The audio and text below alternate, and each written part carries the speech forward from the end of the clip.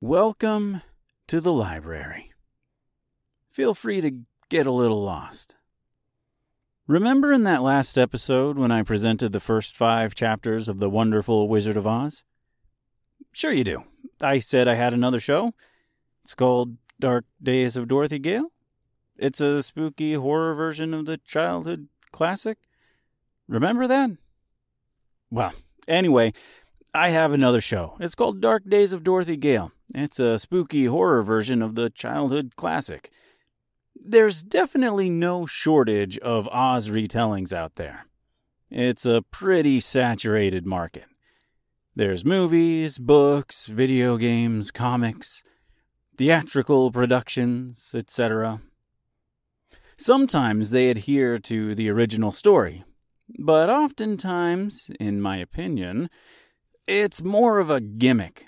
A lot of stories are so far removed from the L. Frank Baum original version that they're nearly unrecognizable and could, again in my opinion, be great fun stories in their own right without clinging to the Wizard of Oz name.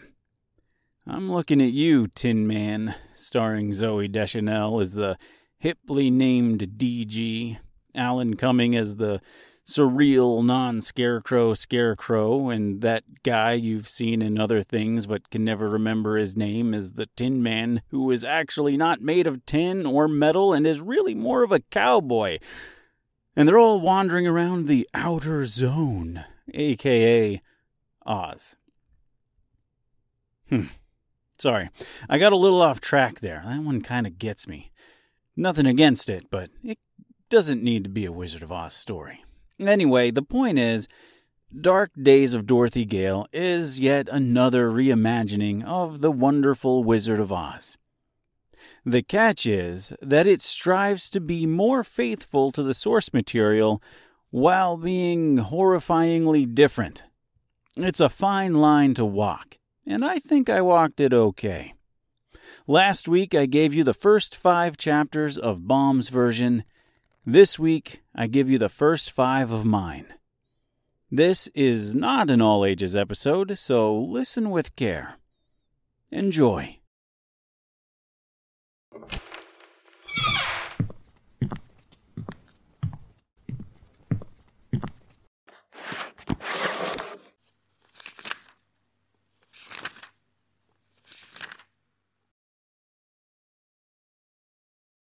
Dark Days of Dorothy, Gale. Oz. By Tyler Martinez. Based on The Wonderful Wizard of Oz and characters created by L. Frank Baum. For my wonderful and beautiful wife, Elizabeth, without your eternal support through the toughest times and your undying faith in all my creative ventures, I would be nothing more than a mere dreamer. For all my loved ones that never had a chance to read this, may we meet again in a much nicer world. I love you.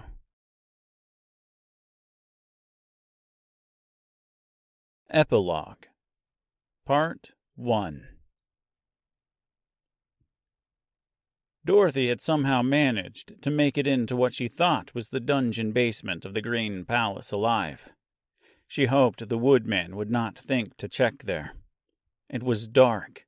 She could hardly even see a foot in front of her. Using the lighter she had so thoughtfully taken from her home so many months ago, when she first landed in Oz, she lit the severed arm of her one remaining friend, Mr. Scarecrow, on fire to use as a torch. It would not burn long, she knew that, but it was all she had to navigate the dark tunnels as she searched for an alternate exit. Tucked under her arm like a basketball, she held Mister's severed head. His painted eyes faded away hours ago. The backpack slung over her shoulder held the remainder of her food, the endless spool, the never-dulling needle, and the book. The book she risked her life for so many times. The book that within its blank pages held some strange, dark secret. She stopped and tried to control her breathing, listening for any sign of life, any sign of the woodman or the lion. She heard a loud clank, shh, and her heart began to race. Clank, shh, echoed again through the dark halls, louder this time. She turned and ran as fast as she could, away from the sound. Up a set of stairs, through yet another dark corridor. Up another set of stairs, down a narrow hall, down another set of stairs. Hard left turn, hard right turn, hard left, hard right. Finally, she came upon two large wooden doors, one labeled basement, and the other attic. "What the hell is this?" she asked herself. Mister was no longer conscious. "What am I supposed to do now? Where am I supposed to go?" Panic filled her voice as well as her body. She opened the door marked attic and found herself instantly blinded by the light of the outside world. Without a second thought, and nowhere else to go, she stepped through the door with no consideration for what might be on the other side. All she knew was once she was out of the palace, she could run. She did not know where she would run to, but she knew she could run. After the first step through, she found the door was not the exit she had been hoping for. It was, in fact, a door to nowhere but the outside of the spire. She felt herself falling as her first foot went down into nothingness. She gasped as she quickly reached up, grabbing hold of the ledge with one hand, dropping Mister's arm in the process, but still holding on to his head. Her eyes adjusted, and her surroundings became clear. She was miles high now. How could she be so far up? She could have sworn she was in the basement. What would have been on the other side of the door marked basement? It did not matter now. She needed to climb back in, preferably with Mister's head. It was all she had left, and if she dropped him, she might not find him again. Trying to concentrate, to think of a solution before pulling herself back up, she closed her eyes and took a deep breath. Out of the darkness, the seemingly random memory of the once-forgotten words of her mother surfaced and formed at the soft lips of Dorothy Gale. "There is no place like home. There is no place like home." "No, Dorothy Gale. There most certainly is not," came the sound of the woodman's deep voice. Dorothy opened her eyes and looked up to see her metal nemesis, face smashed in and battered, but grinning no less. Prologue. It was a still day in the eastern gray fields, as twin Munchkin brothers, Fink and Floyd, sat atop their favorite hill, under their favorite tree. Munchkins in general were known for their small stature, They stood full-grown at around 3.5 feet, and that was tall. Most munchkins had lush heads of hair, blue from the day they were born to the day they died. They wore blue, round, pointed hats, pants held up by suspenders, and always wore plaid shirts. Surprisingly shiny shoes adorned their surprisingly large feet. Every article of clothing they wore was a different shade of blue. The color of their clothing did not matter in the eastern gray fields, though, as colors no longer existed there. Despite having no color to them, Fink and Floyd were still proud of their clothing. The clothes on their backs were all they had left of their former life. But that is a story for another day. Today was the beginning of a different story. Today was the beginning of the story of the legendary Dorothy Gale. Fink and Frank looked down into the valley below, watching as Mombi the Wicked picked the colorless flowers. She was a beautiful woman. She had a fair complexion and long, wavy gray hair. They always wondered if her hair was actually gray, or if it was some other color on the outside, out there, in the colored world. She was tall and slender, and moved eloquently and precisely, as though every movement was meticulously choreographed. She wore many different outfits, but her most common was a simple, form-fitting black dress. Her distant audience cringed as she cackled loudly, watching as the flowers wilted in her hands. The twin brothers often spent their days watching her, not because they liked watching her, but because they felt safer knowing where she was. Today was, for all intents and purposes, a perfectly normal day. Fink and Floyd found themselves discussing the best way to kill a witch. No, no, no, said Floyd. You're being ridiculous.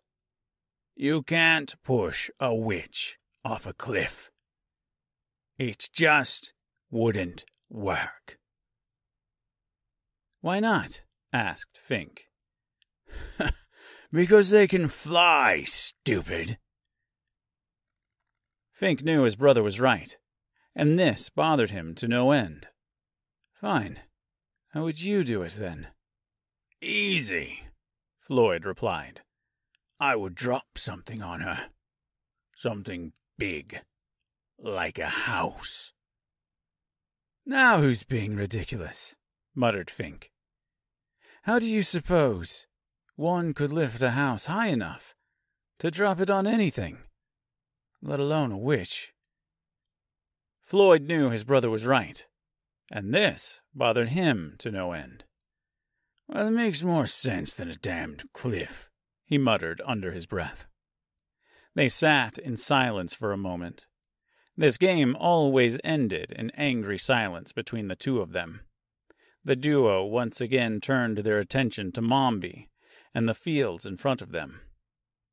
They watched as storm clouds rolled in, listened as thunder rumbled throughout the land, and held on to their hats as the wind picked up. They considered running for cover, but they were homeless and had no cover to run to. The storms in the gray fields never lasted more than 5 minutes anyway, and running for cover, even if they had any, was pretty pointless. Instead, they continued to watch Mombi picking the flowers. She, too, was ignoring the growing storm above her. Today, however, it might have served her well to pay a little bit more attention. The clouds grew darker, the thunder louder, and the wind colder. She stopped what she was doing and looked up into the sky. Her eyes widened, and she let out a short-lived scream. Fink and Floyd watched in shock and awe from the comfort of their distant hill as the clouds moved and opened up before giving way to a house. A house that landed directly on top of Mombi the Wicked with a loud crash and crunch. Fink looked at Floyd, and Floyd at Fink. "Well, don't just sit there," said Fink. "Say something else." Floyd looked at him in disbelief. "What? You can't honestly think. Just say something else already, would you?" "Like what? What do you want me to say? I wish a beautiful girl would fall from the sky and usher in a new era for the land of Oz. Something like that." "Well, I was thinking more along the lines of a large pile of firewood. But I suppose the girl in the new era of Oz thing works just as well." A loud noise called their attention back to the house in the distance. They watched as what appeared to be a young woman fell screaming from the sky, crashing through the roof of the modest-sized home. "Nope, no more," said Floyd. "I'm done. Not playing this game any more. I don't know what is happening here, or going on, but I do know this. I'm done with this game." Chapter 1. Lothor. Fink and Floyd stood over the lifeless body of a young woman they and the rest of Oz would eventually come to know as Dorothy Gale. She was thin, in her 20s, and dressed in a pair of blue jeans with a form-fitting but not tight black shirt with the words "Lost at Sea" printed on the chest. Her face was covered by her now disheveled, shoulder-length black hair. Underneath her hair, though, was a very pretty young woman, a smooth complexion, and dark green eyes with a nose perfectly proportionate and symmetrical to the rest of her face. Floyd looked at Fink. Then he looked up and saw the hole in the ceiling, through the next floor, and through the roof. "Do you think she's dead?" he asked. Fink just looked at her, worried that Floyd, was somehow responsible for this young girl's death. "I don't know. I hope not.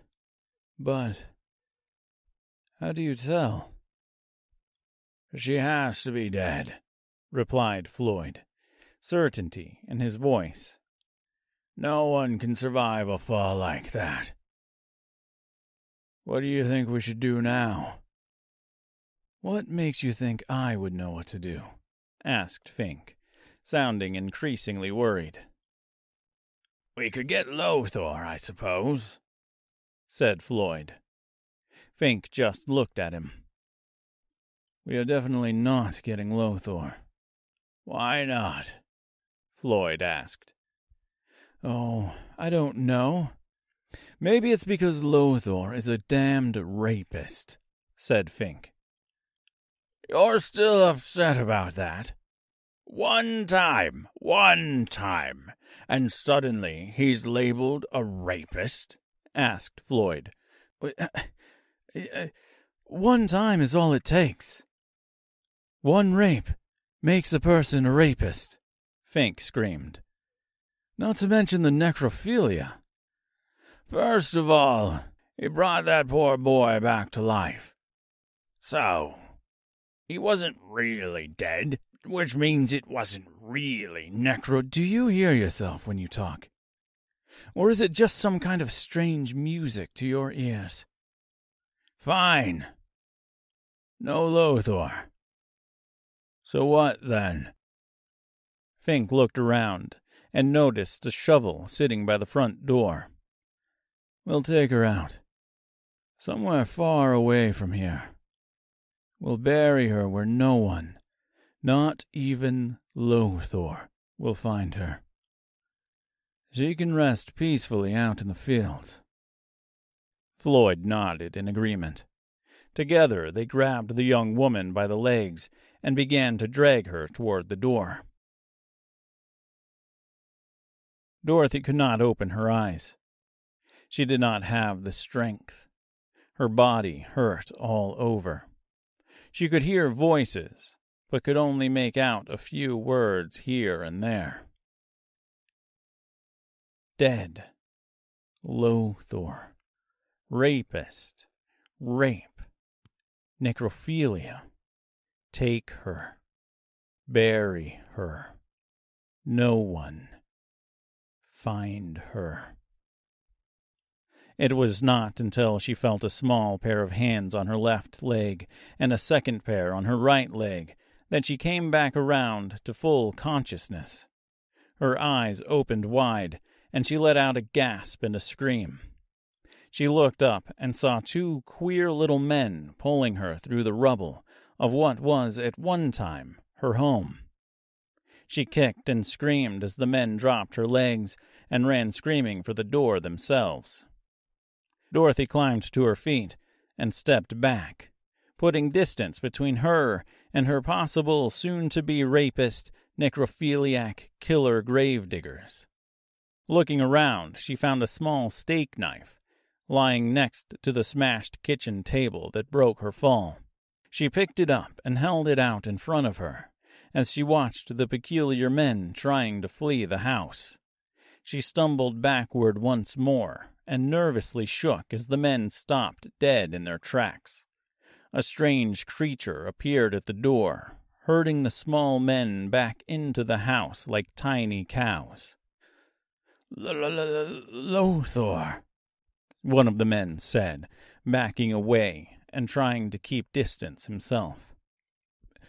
Fancy seeing you here, said the other one nervously, also backing away. Lothor was a strange creature.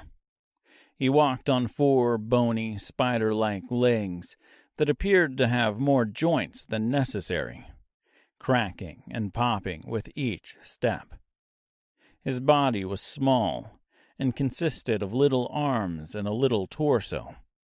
His head was a near featureless ball of flesh with nothing more than two beady little eyes and a set of thin lips for a mouth. Dorothy looked at him with disgust, fear, and curiosity. She waved the knife around. "Don't come any closer. I swear to Christ, I will not go down without a fight." She said this, but in all reality, she would go down without a fight. Despite her pseudo-rocker, I'm a tough girl look, she was still at heart a farm girl, and a squeamish one at that. She had never killed anything more than a squirrel that had run out in front of her car, and even then she felt horrible about it for days.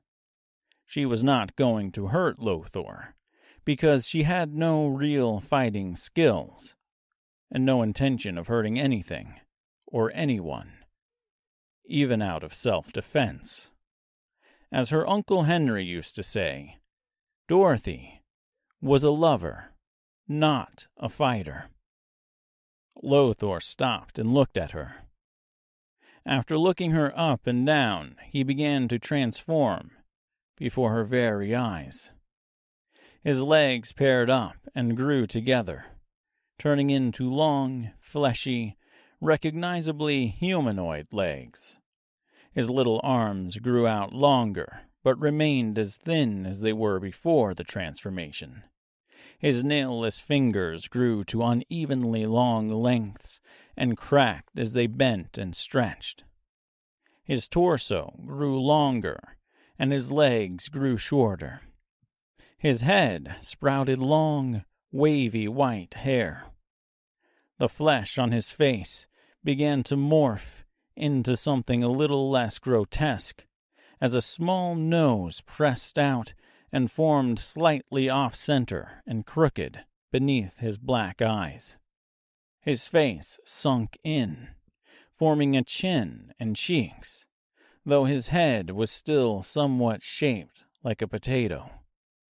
Once the transformation was complete, Lothar stood before her, a strangely featureless, asexual being.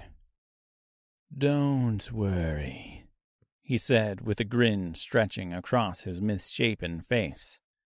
His voice was deep and syrupy, the words slowly dripping from his mouth with an accent that Dorothy could not quite place.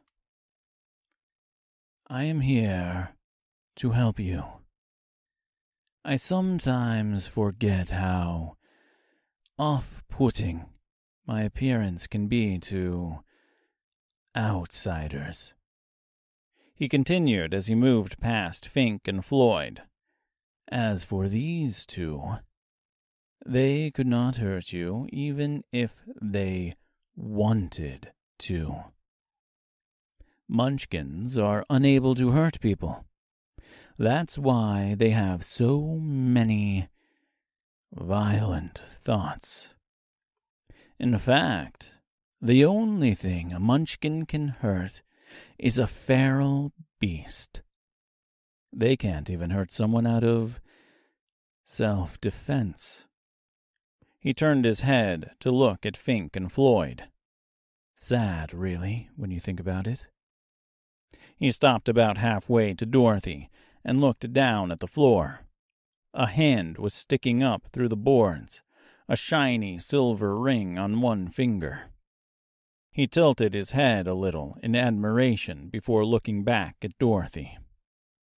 He continued to move toward her and extended a long, bony arm, and with it, a large hand with long, spindly fingers. "I am Lothar. And what might your name be, child?" Dorothy cautiously and reluctantly extended her normal, human arm and human hand out to meet his and shook. "My name is Dorothy. Gale. Dorothy Gale," she said as she lowered her free, knife-wielding hand to her side. She felt a strange sense of calmness fall over her, like a relaxing cool sheet on a hot summer's day as she looked into this strange man's eyes. "Well, Dorothy Gale," Lothar said, loosening his grip on her and retracting his hand. "I suppose a thank you is in order." Thank you? For what?" She could not imagine a reason for a thank you to be in order from this strange being, or from the two little men who just a little bit ago wanted to bury her. "For killing Mombi, of course. The Wicked Witch of the East." He had a large grin on his face as he gestured to the hand sticking out of the floor. She was shocked and appalled. I didn't kill anyone. I've never killed anyone. I never, What?" "No need to worry," said Floyd. "She was evil. Pure and simple. Evil." Lothar smiled at Dorothy. "This is your house, is it not?" "Yes, but your house fell onto that witch." He pointed again to the hand. "That's just as good as if you personally ended that foul hag's life with your own bare hands." Dorothy pulled up a chair next to the debris that was once the kitchen table and sat down speechless. Lothar raised a hand slightly, and the table unbroke itself, becoming good as new once again. With his other hand he motioned forward ever so slightly, flinging Fink from one end of the room to where he was standing, and mimed the act of breaking a stick, causing Fink to bend over on hands and knees. Lothar took his munchkin seat and looked across the table at Dorothy. "Dorothy Gale," he said, "where is it you blew in from?"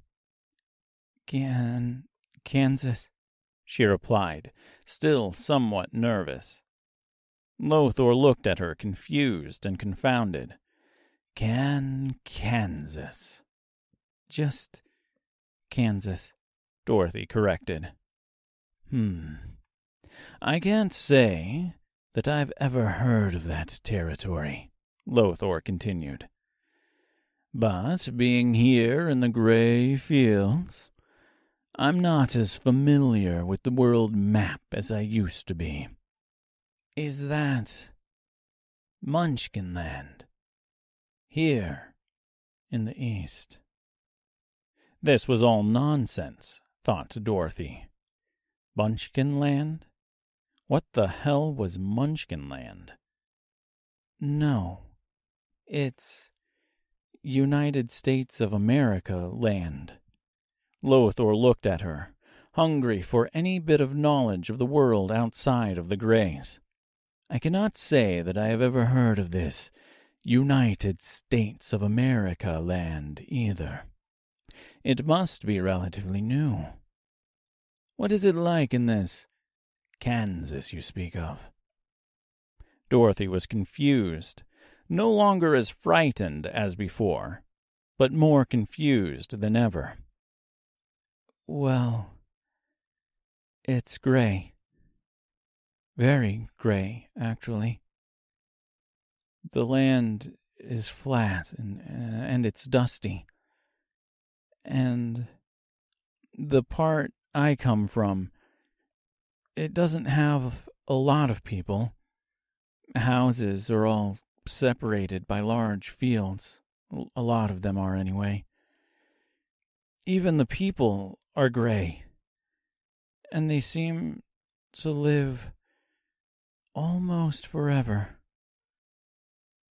To the point they forget the life they once loved.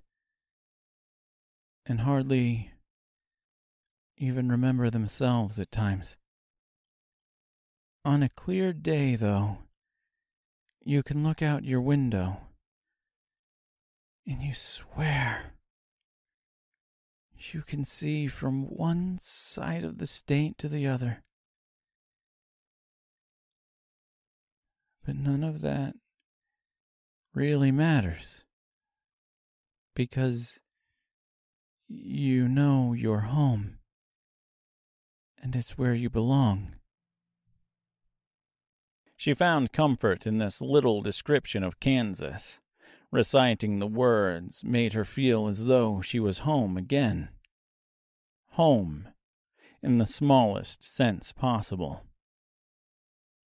Floyd walked over to her and placed a hand on her head, moving her hair around and examining for injuries. "My dear," he said, "you're describing the gray fields. You must have been somewhere close to here." Dorothy swatted his hand away out of frustration. "I'm not delusional. I know where I came from. I just don't know where I am, or how I got here exactly." Lothar nodded and placed a hand on the table. Dorothy watched in awe as lines began to burn and etch themselves into it. Smoke arose as the lines began to form a large map. Mountain ranges appeared here and there. Rivers flowed across the land and through it like varicose veins, and lakes spotted random areas. Countries and regions became outlined as the world became clear. Gillikin in the north, Winky in the west, Quadling in the south, and Munchkin proper in the east. It looked like an old board game meant to be played with.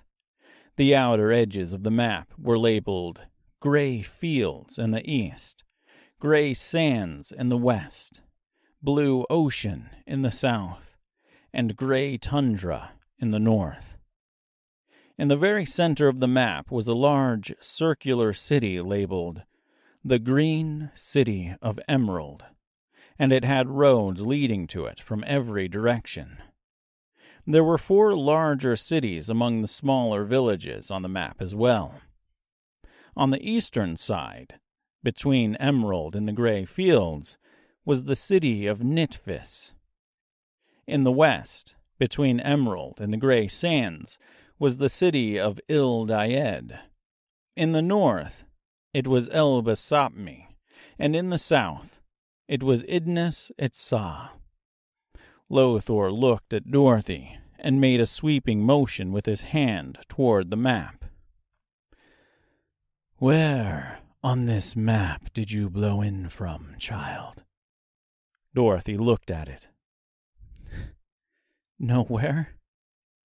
This is obviously some sort of a joke, right? This isn't a real map." She looked at Lothar and back at the table, and again back at Lothar. He looked down at the map and drew a deep breath. From a place beyond the edges of this map, there is only one person I know who claims the same as you. So, perhaps only one person who may be able to help you. Really? Who? Dorothy was excited. Finally, she was about to make some sort of progress, thus getting her closer to home. He is known as the Great Wizard, said Lothar. He held his hands in the air for sarcastic air quotes around the word great. He, too, claims to hail from a land beyond this map. He has been here in Oz for a very long time. Some say it is because he likes it here, while others say it is because he simply can't figure out how to get back himself.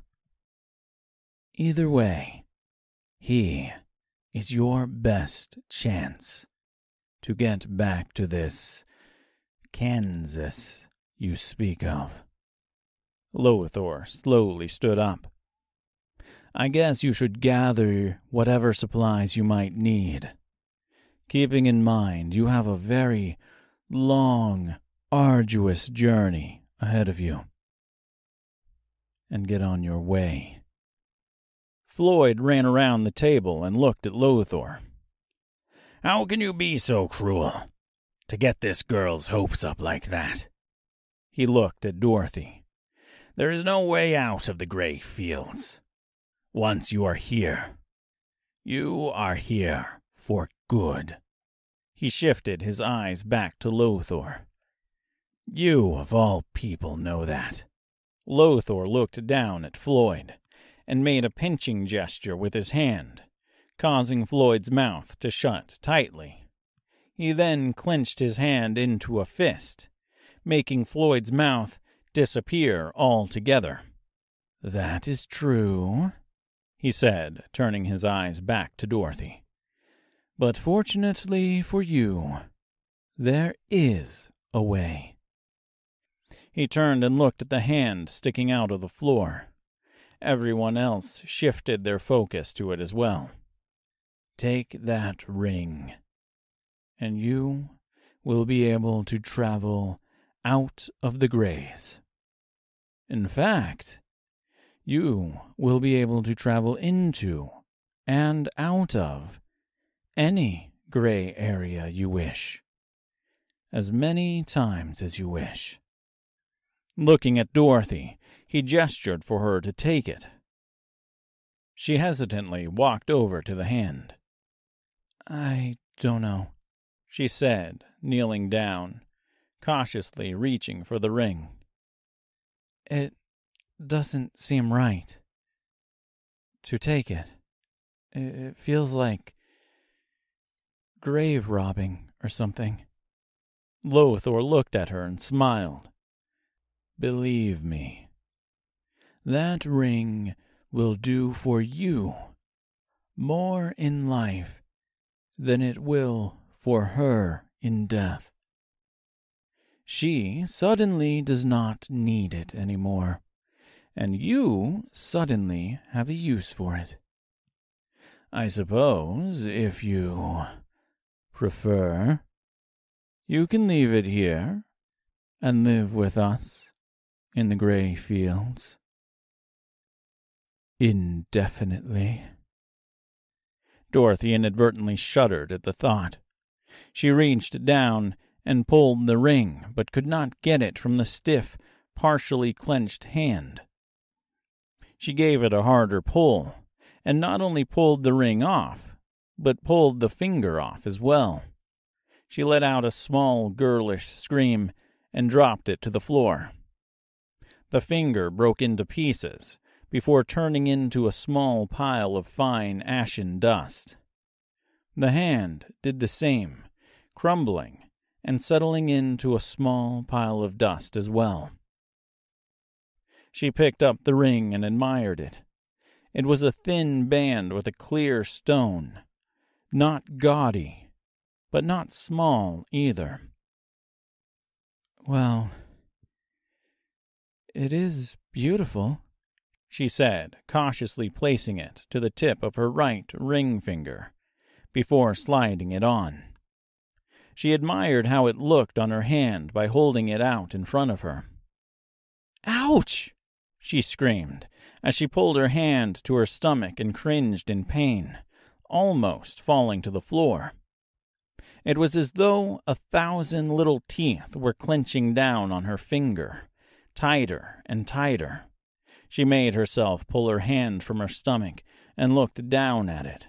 Her finger became deep purple, and no matter how hard she tried, she could not bend it.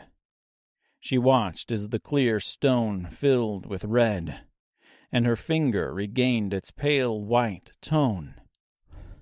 "What the hell was that?" Lothar did not move. "It is binding," he said calmly. "It will hurt for a little while, but as with everything in this life, nothing is forever, and the pain you feel right now will indeed pass." He approached Dorothy and took her hand in his own. Looking at the ring, he shuddered in strange euphoric pleasure.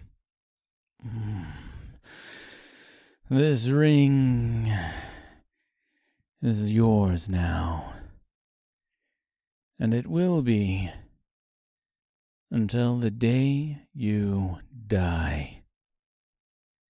May that be a long way off, of course." Dorothy pulled her hand away. She felt slightly betrayed by the lack of warning. "I'll gather my things," she said quietly as she walked past Lothar, purposely avoiding eye contact with him. "Good. I will wait outside," Lothar said as he walked to the door. Fink quietly unbent and stood up, and joined Floyd as they followed suit and left the house as well. Dorothy went upstairs to what was once her bedroom. It had a large hole in the ceiling and a large hole in the floor as well. There were posters of her favorite bands covering the walls like wallpaper. On the nightstand beside her bed was an old photograph in a simple wooden frame of her father, and her mother. Her father passed away when she was only 2 years old, and she was only 7 when her mother passed away, leaving her in the care of her well-meaning Aunt Em and Uncle Henry. She picked it up and looked at it. It not only made her sad but nostalgic for a memory that was truly fleeting. It made her sad, not because her mother was gone, but more because she did not have a lot of memories left of her, and even less of her father. With each passing day, the memories faded. With each passing year, her memories disappeared more and more altogether. Sometimes she wondered just how accurate her recollections truly were.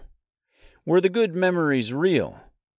Or were they just something she dreamt, or simply wished it happened?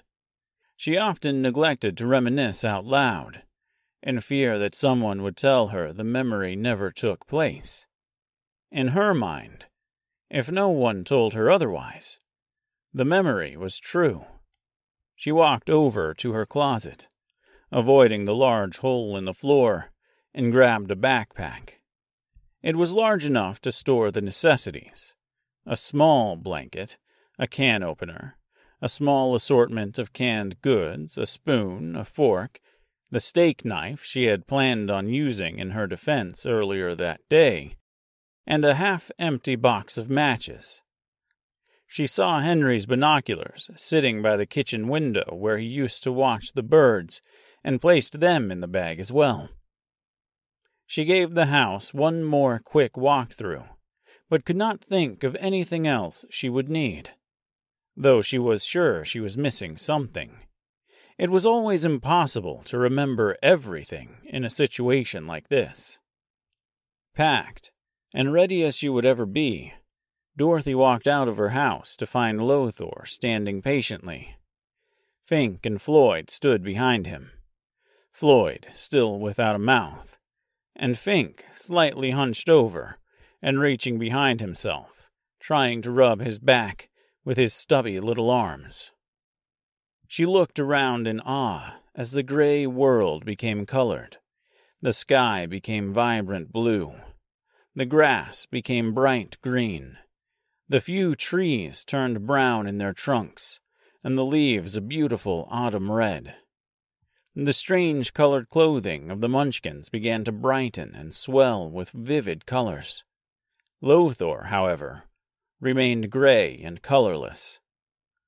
The Munchkins looked at Dorothy like she was crazy. They could not figure out what was so amazing to her. Everything was still gray to them.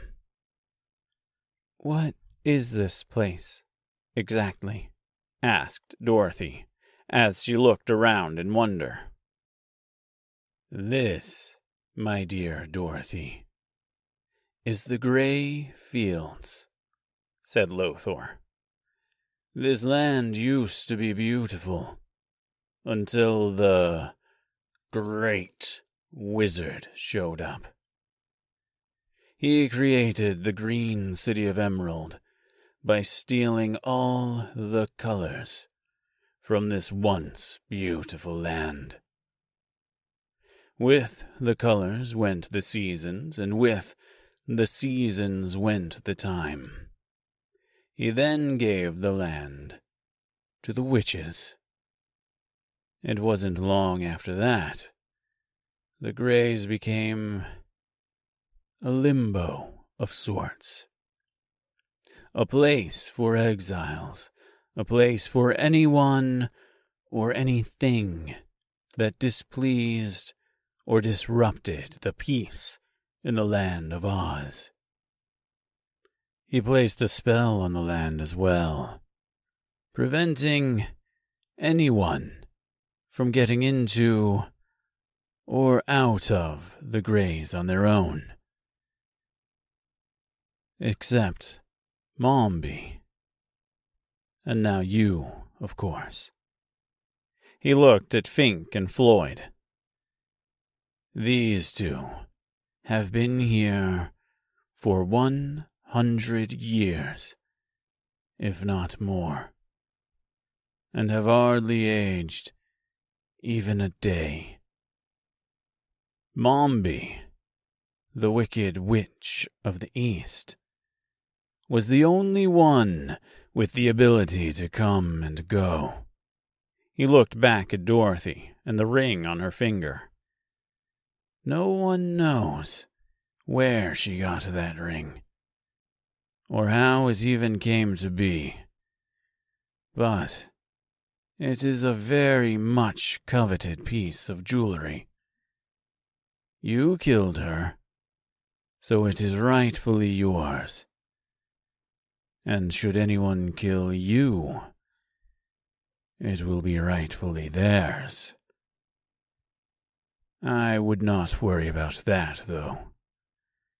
Most creatures and people will probably cower before it. Dorothy wasn't sure what to think.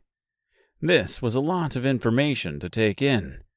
She felt overwhelmed by it all, and wanted nothing more than to sit and digest it. But she knew she had to get going. So, how do I get out of the Greys? She asked, trying not to sound ungrateful.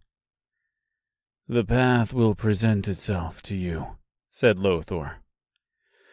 A beautiful yellow light will guide you on your journey, always pointing to Emerald. He gestured for her to look behind her. You will come first to the living forest. You will not see it until you get there, but you will know it when you see it. She turned around and saw the grass in front of her was golden yellow, instead of green like all the other grass around her. She turned back to Lothar and Fink and Floyd. She nodded to them in thanks before turning again and walking away, leaving them in this strange, colorless land. One last thing before you go, Dorothy Gale, said Lothar. Dorothy turned and watched, as out of thin air he pulled a book and a piece of paper folded into a small rectangle. He handed both to her. Deliver this book to the wizard. He will know what to do with it. And use this map. Though it is likely out of date, it will almost certainly be useful, should the path for some reason not be clear to you. He handed her the book and the map, which she promptly placed in the safety of her backpack. Chapter 2 Scarecrow Part 1. Dorothy had been walking for hours. She turned around every once in a while, only to see her house getting smaller and smaller in the distance, before eventually disappearing altogether. The gray fields offered very little scenery, a few trees here and there, and maybe some rocks from time to time. To her left, off in the distance, she saw a large plume of black smoke. To her right, she could hear distant voices. It sounded like a celebration of sorts. She tried to ignore all these signs of life, as she felt it would be unwise to stray from the ring's direction. The colors muted, and she found herself in a thick fog that only grew thicker with each passing step.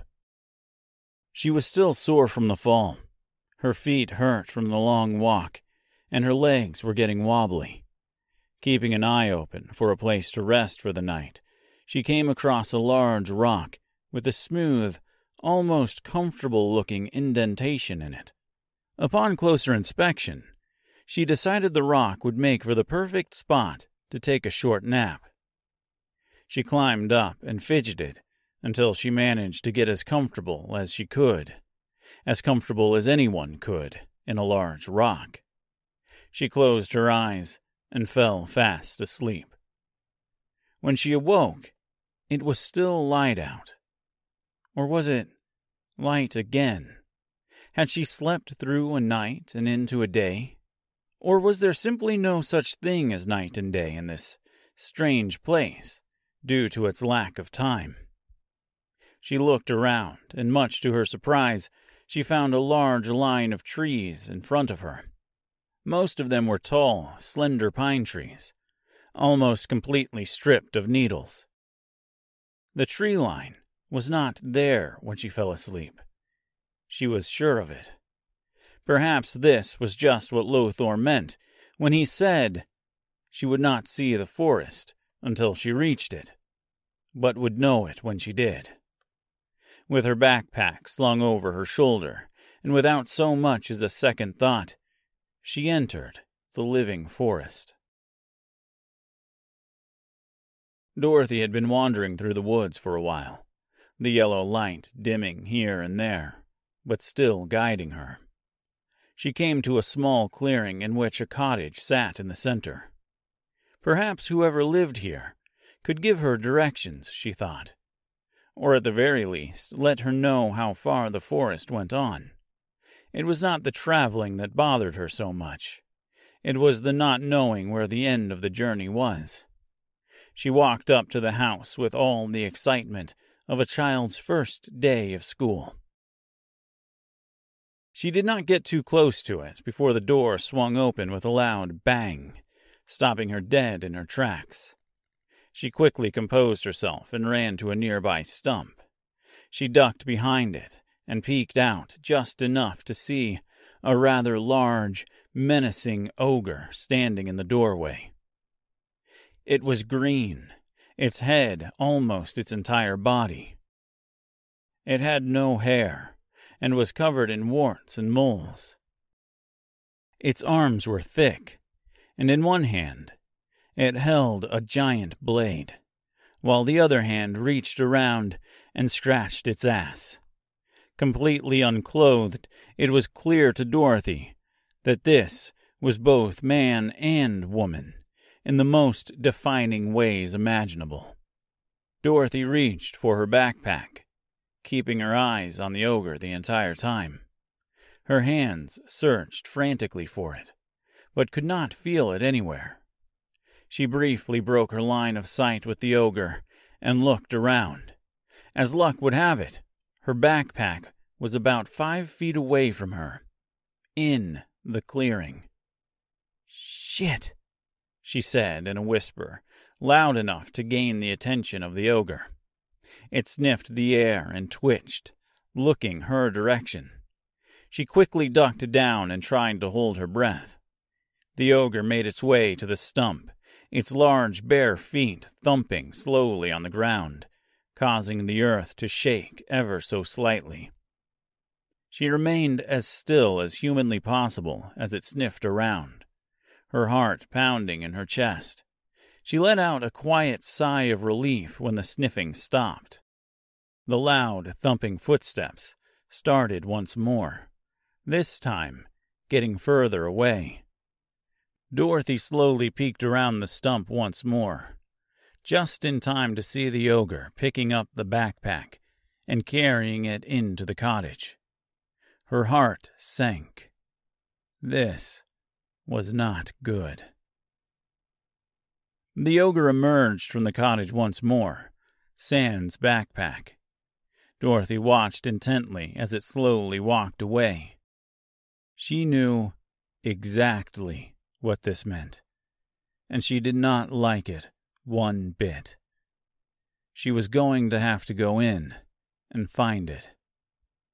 Upon approaching the front door to the cottage, Dorothy found it locked. She ran over to a window and looked in, but the glass was murky and dust-covered, making it virtually impossible to see anything on the other side. She could, however, see that nothing was moving on the inside. She tried to open it, but much like the door, it was not going anywhere. The overwhelming thought of knowing she was now ultimately alone in this land called Oz and increasingly helpless bore down on her, almost to the point that it physically crushed her. She now had 2 choices: break the door down or bust the window. She went back to the door and rammed it with her shoulder. Not only did it hurt like a bitch, but the door didn't even budge. She tried again, but once more to no avail. Again and again, each time with more force as the panic set in. She rammed the door almost uncontrollably now, the pain it caused almost feeling good. Finally giving way, Dorothy fell to the dirt-covered floor inside the house. She got up and dusted herself off. The cottage was dark. The floorboards creaked with even the slightest movement, and the dusty windows caused it to be darker inside than outside. In the center of the cottage was a workbench with the backpack sitting on it. Severed arms and legs dangled from the ceiling, gently swaying as a breeze flowed in through the now open door. Dorothy tried not to examine anything, or stay in the house any longer than necessary, but she could not help but notice something on the far wall. A man. A crucified man. "Oh, fuck this," she said to herself, feeling nauseous. She walked across the room for an ill-advised closer look, grabbing her bag along the way. She was careful not to touch anything else in the house. As she approached the wall, she felt her heart beginning to race even faster. What the... She could not even finish her sentence. Upon closer examination, she saw that it was not a man after all, but instead a scarecrow. She let out a small sigh of relief and laughed at herself. Of course it's a scarecrow. For some reason, this suddenly made sense in her head. She was not sure if it made more sense for it to be a scarecrow than a man, or if the thought of a scarecrow just made sense in comparison to the alternative. Dorothy, feeling compelled to confirm it was indeed a scarecrow and not a man, placed a single hand on its legs. Suddenly, it sprang to life, lifting its head and loudly mumbling as though it was trying to say something. "Jesus Christ!" screamed Dorothy as she stumbled backward and fell once again to the floor. She watched in a moment of shock and terror as the body continued to violently thrash against the wall, trying to scream at her the entire time. Eventually, as Dorothy got back to her feet, the scarecrow stopped thrashing. Keeping its head lifted, it looked at her with painted eyes. It continued to mumble, only now in a much more subdued, almost whiny and sad tone. This was truly the most bizarre thing Dorothy had ever seen in her life, and that was saying something, considering everything she had been through in the last couple of days. She looked up and noticed its mouth had been sewn completely shut. She grabbed a seam ripper from the workbench that formerly held her backpack and pulled a chair over to the wall. Standing on it, she found herself face to face with a living man made entirely of straw and burlap. She cut his mouth open with a quick, clean slice across the face. The scarecrow coughed out a small tuft of straw as 3 bats flew out, knocking Dorothy back off the chair and once again to the ground. "Help!" he screamed and gasped. "Get me down from here before the ogre comes back." "Holy shit, you can talk," said Dorothy in disbelief. She climbed back onto the chair and pulled the scarecrow down. She started by ripping his feet from the nail that held them in place.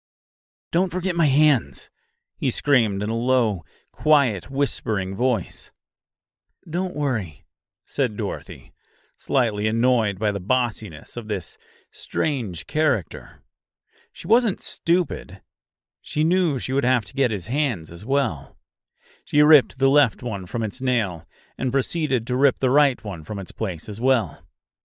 The scarecrow fell to the floor, and Dorothy watched in curiosity and amazement as he climbed to his feet and ran from the cottage.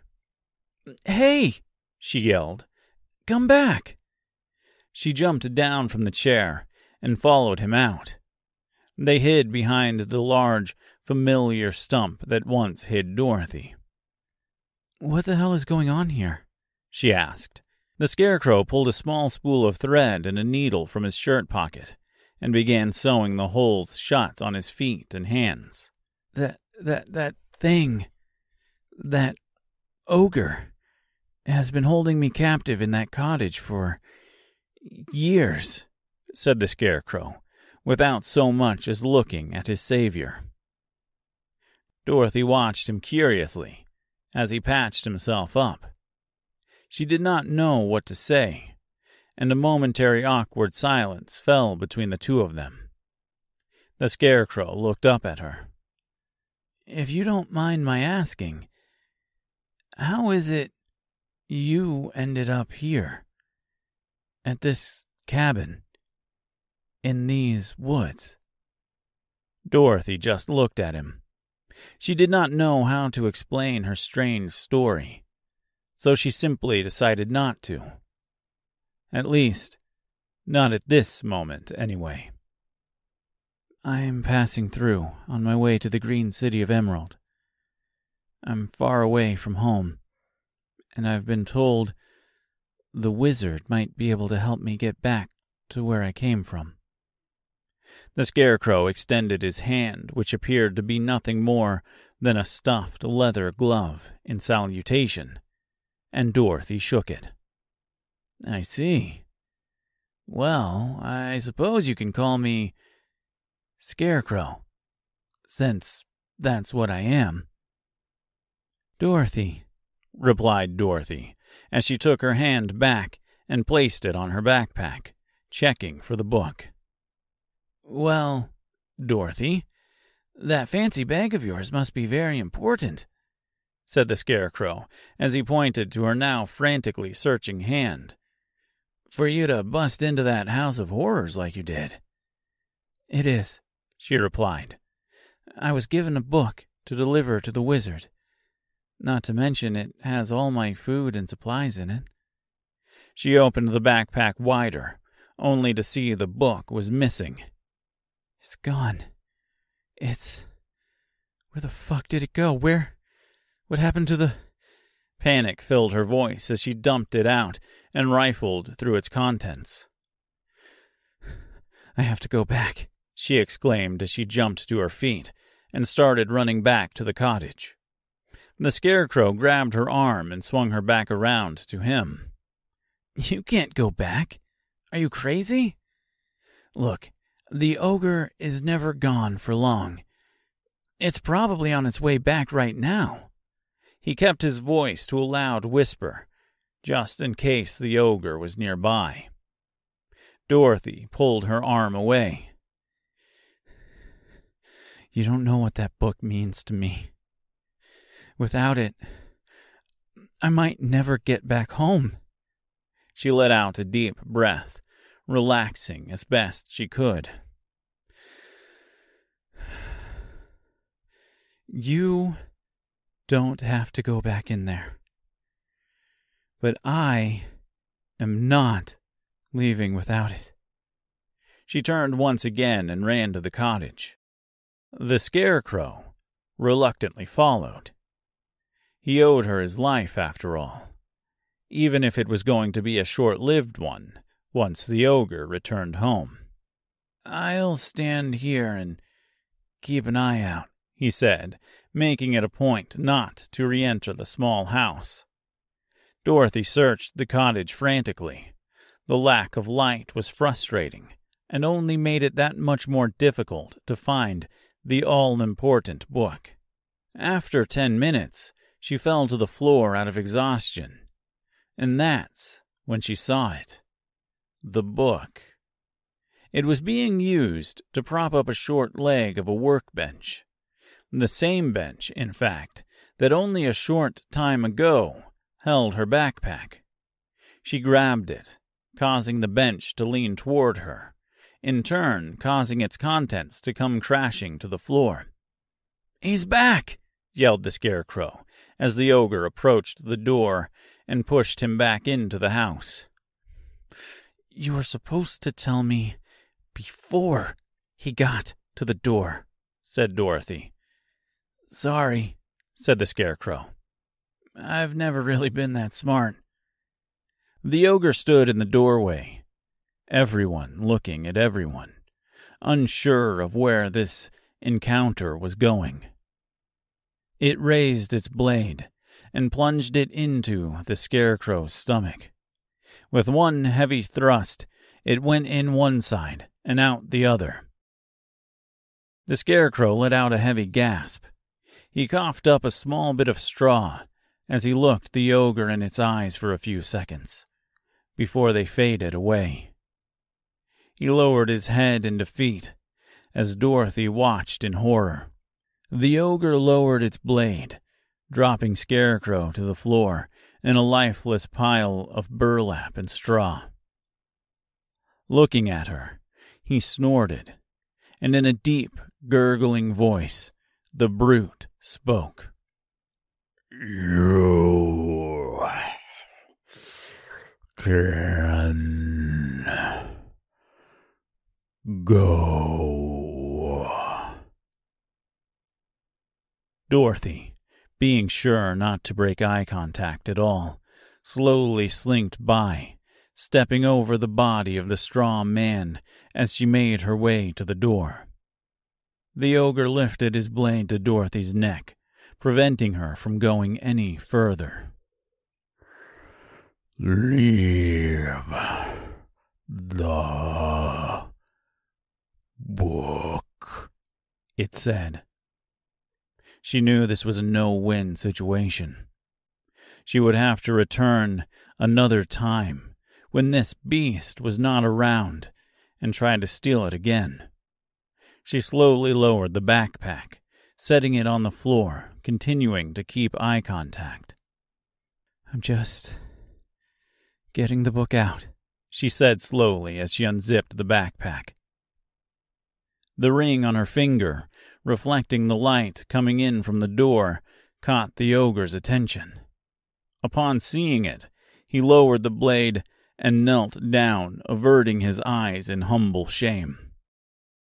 Lothar did mention that most would probably cower before the ring. Dorothy thought he was full of shit, but as it turns out, he was right. She zipped the backpack up once more and grabbed the Scarecrow's surprisingly light, lifeless body on her way out. Once she was out and a safe distance away, or at least what she felt was a safe distance away, she stopped. As she looked at the body of the Scarecrow lying on the ground, she began to sob uncontrollably. "Are we safe?" asked the Scarecrow, in a tired, groggy voice. Dorothy stopped sobbing and looked at him. She watched as he reached into his shirt pocket once more for his spool of thread and needle. "You're alive? But I saw you. I watched you. You're alive?" The strange sight utterly dumbfounded her. Scarecrow, sewing the hole in his stomach shut, explained the blessing and the curse of his kind. "Of course I'm alive. Obviously. I'm a Scarecrow. I can't die. Well, I can, but it's really hard to kill me. Fire is pretty much the only thing that'll do it. Or, somehow being shredded. I still feel pain, but I always seem to live through it. Just not always consciously. I tend to black out if it's too unbearable or the damage is too much to handle." Dorothy rubbed her face and her eyes. This place is insane. Immortal scarecrows? Nearly immortal. Witches? Ogres? Munchkins? Wizards? And God only knows what else. The scarecrow handed her the needle and thread. "Could you be a dear and sew up my back for me?"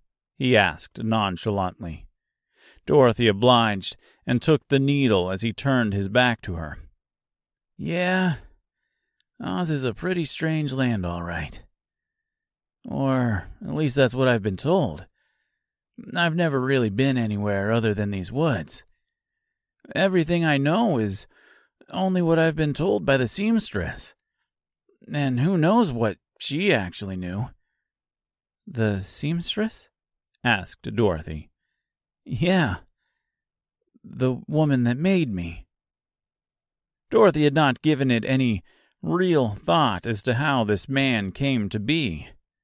After a moment of contemplation, however, she supposed it only made sense that someone had to make this strange, straw-filled person. Surely scarecrows weren't running around fucking each other and having little scarecrow babies out in the woods. But then again, she did not really know what to expect from this place everyone was calling Oz. Chapter 3. The Seamstress. The Scarecrow was born of loneliness. It was a warm autumn day when the seamstress became a widow. Her husband was somewhere out in the forest, looking for fresh meat. It was the season of the eastern Locayan three-pronged deer, one of the largest animals to roam the woods. It was also one of the easiest to kill. They were very friendly creatures, and ultimately too stupid to learn to be otherwise. He had been gone for several hours, but this was nothing particularly unusual, and so the seamstress did not find his long absence worrisome, and went about her daily activities. She spent the better part of her morning doing the linens and hanging them out to dry in the autumn breeze. Once her morning chores were done, and everything was out on the line, she felt a break was well deserved. Taking a seat in an old rocking chair on the front porch of her small cabin in the woods, she admired the weather and the scenery. A rabbit hopped through the small front yard, being chased by a squirrel, who was in turn being chased by a bluebird. She smiled at the situation, not entirely sure if the animals were happily playing with one another, or if they were maliciously chasing one another. Whatever the small creatures were doing, however, it did not matter. The tiny spectacle still made her laugh. Her eyes grew heavy before they closed completely, and they closed completely only seconds before falling into a deep sleep. Behind her eyes, in her subconscious brain, she was a child again. She was running around the house with a doll, setting up tea parties and pestering her mother and father, who both loved her very much. She had a wonderful childhood, and she often dreamt of it when she was content in life. This was the last time she ever dreamt of her childhood. The seamstress was brought back to reality by the sound of a child crying. It was unclear at first if it was a boy or a girl, but after a few seconds, she determined it was indeed a girl. She stood up and slowly walked to the edge of the yard. She stopped short of actually entering the woods. The seamstress had only ventured into them a handful of times in her life. She did not like the woods. They were creepy and full of strange creatures. No, she was content with her modest yard and the smaller, more friendly animals that would frequent the garden. The crying became more desperate, and the seamstress felt she had no choice but to investigate further. Mustering up all her courage, she walked into the woods. She walked farther and deeper than she had ever been before, until the cabin was no longer visible behind her, but instead only trees. The cries grew louder here and quieter there, but remained audible until she was able to pinpoint the exact direction from which they were coming. She came upon a clearing in the woods. Clearings like this were not uncommon. The treetops opened above them, creating soft, warm spotlights from the sun's radiant glow. In this small clearing was a small stump, and on this small stump was a small child. A young girl no older than 10 years of age, in a tattered pink dress. She held her head in her hands and was sobbing uncontrollably as her long, flowing blonde hair hung down over the front of her body and danced lightly along the forest floor. The seamstress remained cautious, even as she ran to the child. She stopped a couple of feet away and crouched down low, trying, but failing to see the girl's face, obscured by her hands and hair. "What's wrong?" she asked. It was just a formality. She did not honestly want to know what was wrong. She did not want to know what was wrong, because the same thing could very well be wrong with herself if she did not approach the situation carefully. "Are you okay?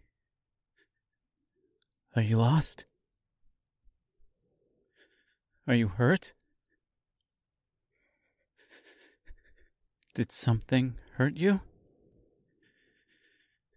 Did someone hurt you?" The little girl did not answer the questions. Instead, the only words that came out of her mouth were, "The man. The man." "What man?" asked the seamstress as she looked around. She could feel her heart pounding harder and harder, to the point that it felt as though it would burst from her chest. "The man. He told me it was just a game. What man? What game? Tell me what happened." The seamstress's heart was pounding so loudly now that the little girl had to be able to hear it, along with the not-so-hidden panic in her voice. There was a danger in the forest, and she was farther from home now than ever before. He put his hands on my leg. He moved them up. His hands, his fingers. I have never felt a pain like that before." "Did you see which way he went?" asked the seamstress, trying to regain her composure. If not for the sake of the child, then for the sake of herself. "He said if I ever told anyone,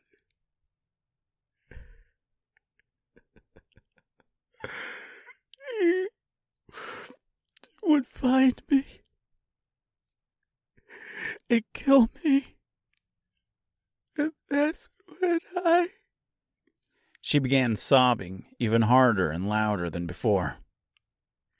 When you what?" the seamstress asked the girl, but the girl was not answering.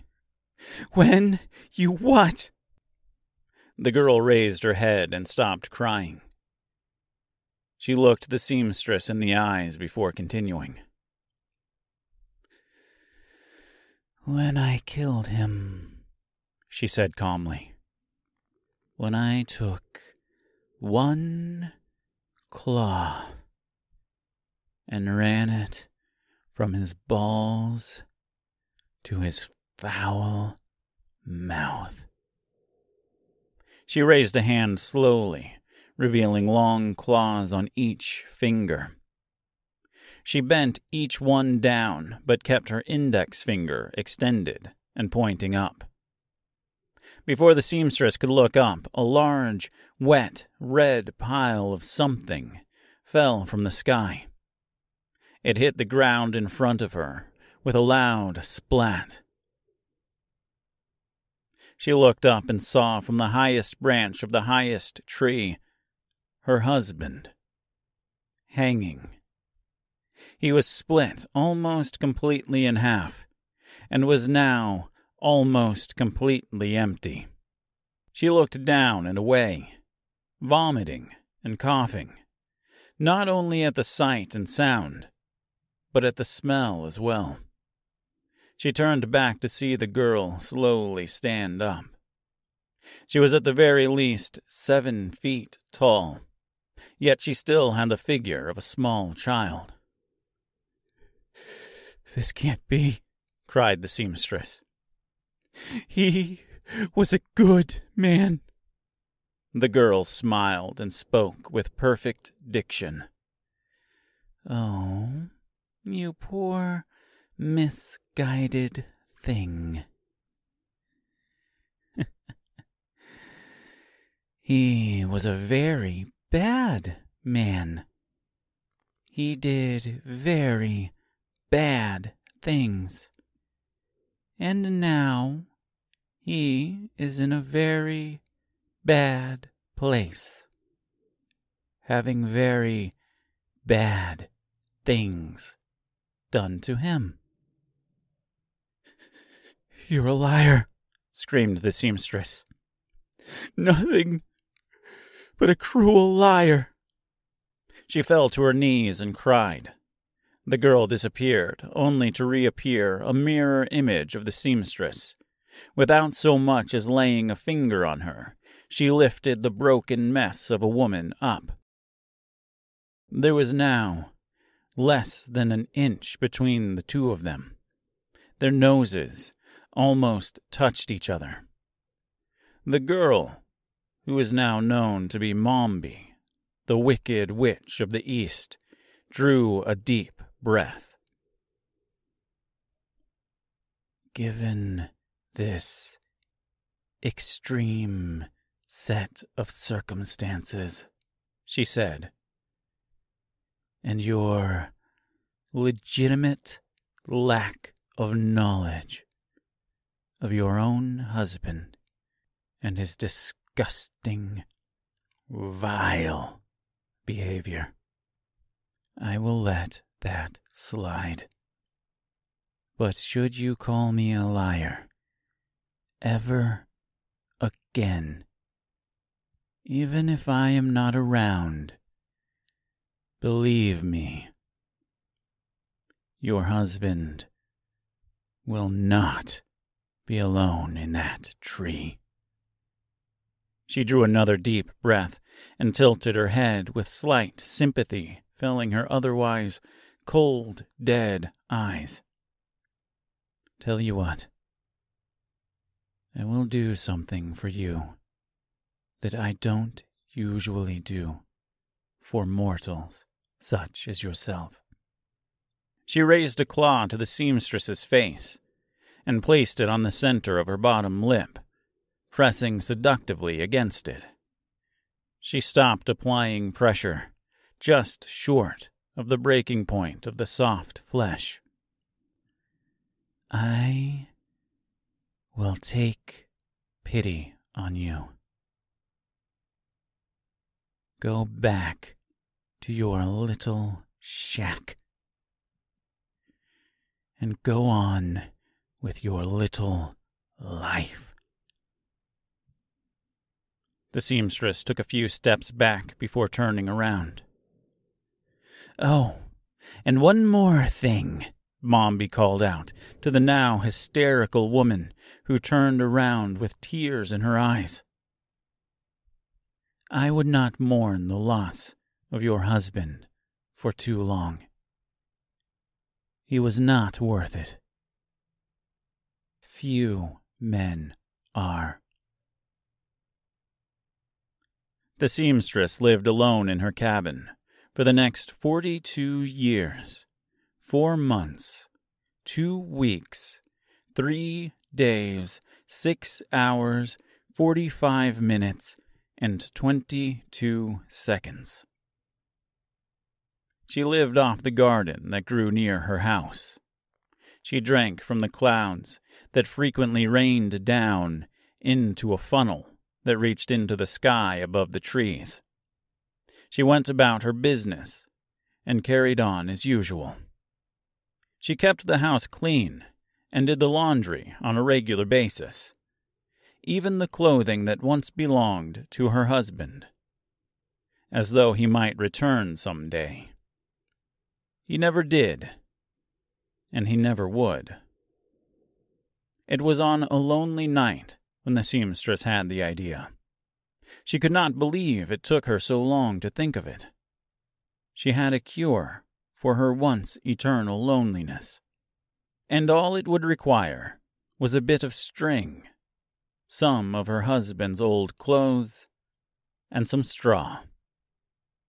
All things she had an abundance of, in and around her house.